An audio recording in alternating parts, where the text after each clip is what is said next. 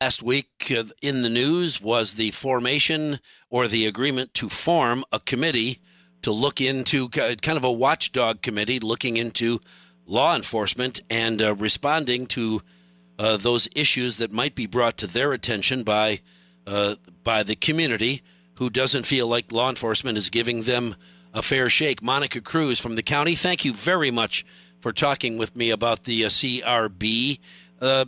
You guys don't have stuff to do right away, do you? This committee will be formed, the gavel will fall, and you'll wait to have issues brought before you. Is that correct? Yes. Good morning. Good to be here. We don't have anything already, on the docket to look at. This is a brand new committee. It's going to take a little while to establish it.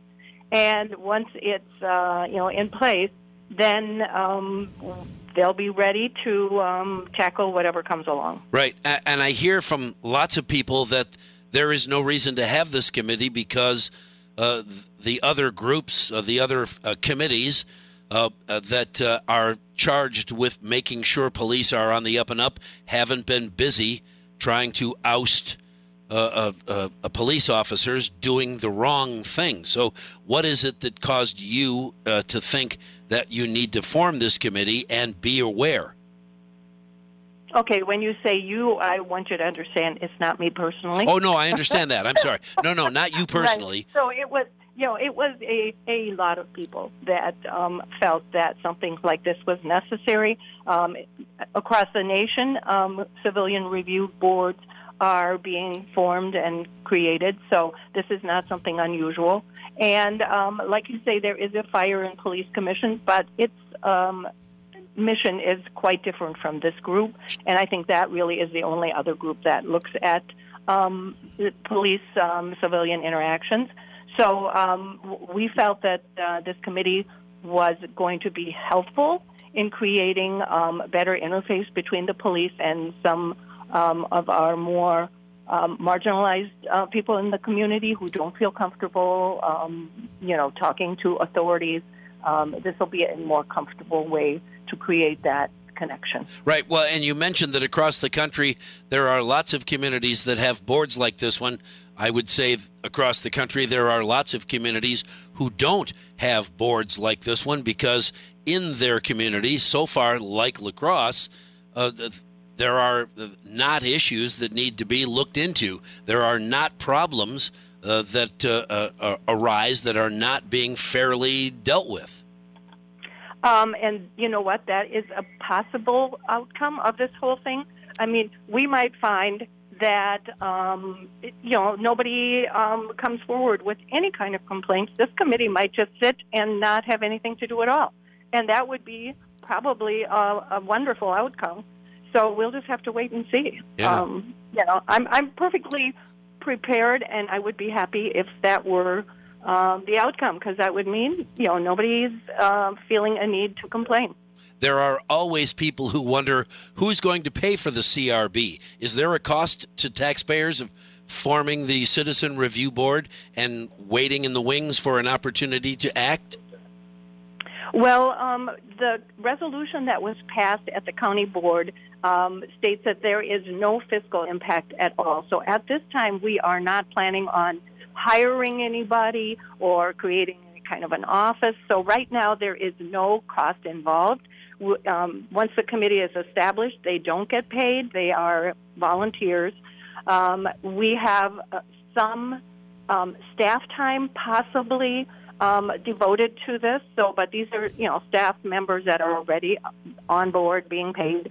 So nothing new is being created. Okay. And how will you go about selecting, how many and how will you go about selecting members of the Citizens Review Board?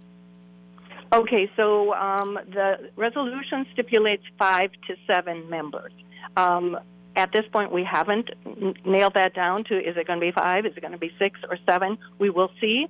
At the committee meeting, there was an amendment that changes who will select these people from the chair, which would be me, to the Criminal Justice Management Council. So that will be the first vetting body. So people will apply. The Criminal Justice Management Council will look at their credentials, will decide who is a good fit for this committee, and then that body will recommend to me who these members should be. Sure. And then once I vet them, and once I decide that they should be appointed, then that goes to the full county board, and then they get another crack at it, and get to either yay or nay them. There are so many different organizations, groups around the area. I'm sure more than 7 who would like to have representation on this board. It'll be tough to make sure that there are, men and women, white people and black people and Native Americans and LGBTQ and so forth, representatives of every organization out there. That is not going to be a real easy or maybe a quick task.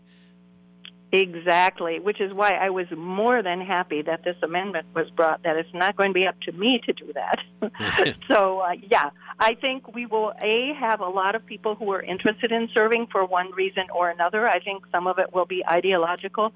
I've already gotten some letters from people saying, hey, I want to be on this board, and they're kind of, across the spectrum of sort of political views and whatever. Sure. So, so I think, we'll probably have a pretty robust interest in this, and then the Criminal Justice Management Council will have to do their work. Sure. Quickly then, anyone that's listening this morning that would like to find out more about being a member of this committee, how do they go about doing that? Well, they can simply send an email to me, the county board chair, Monica Kruse at La Crosse County, and, I will pass that name on to the Criminal Justice Management Council. All right, good deal. Monica Kruse, thank you very much for talking with us this morning. I know it's a busy time, but I appreciate sometimes in the morning early, before you get up and get going, it works out just the way we all want it to. Thank you very much for your time.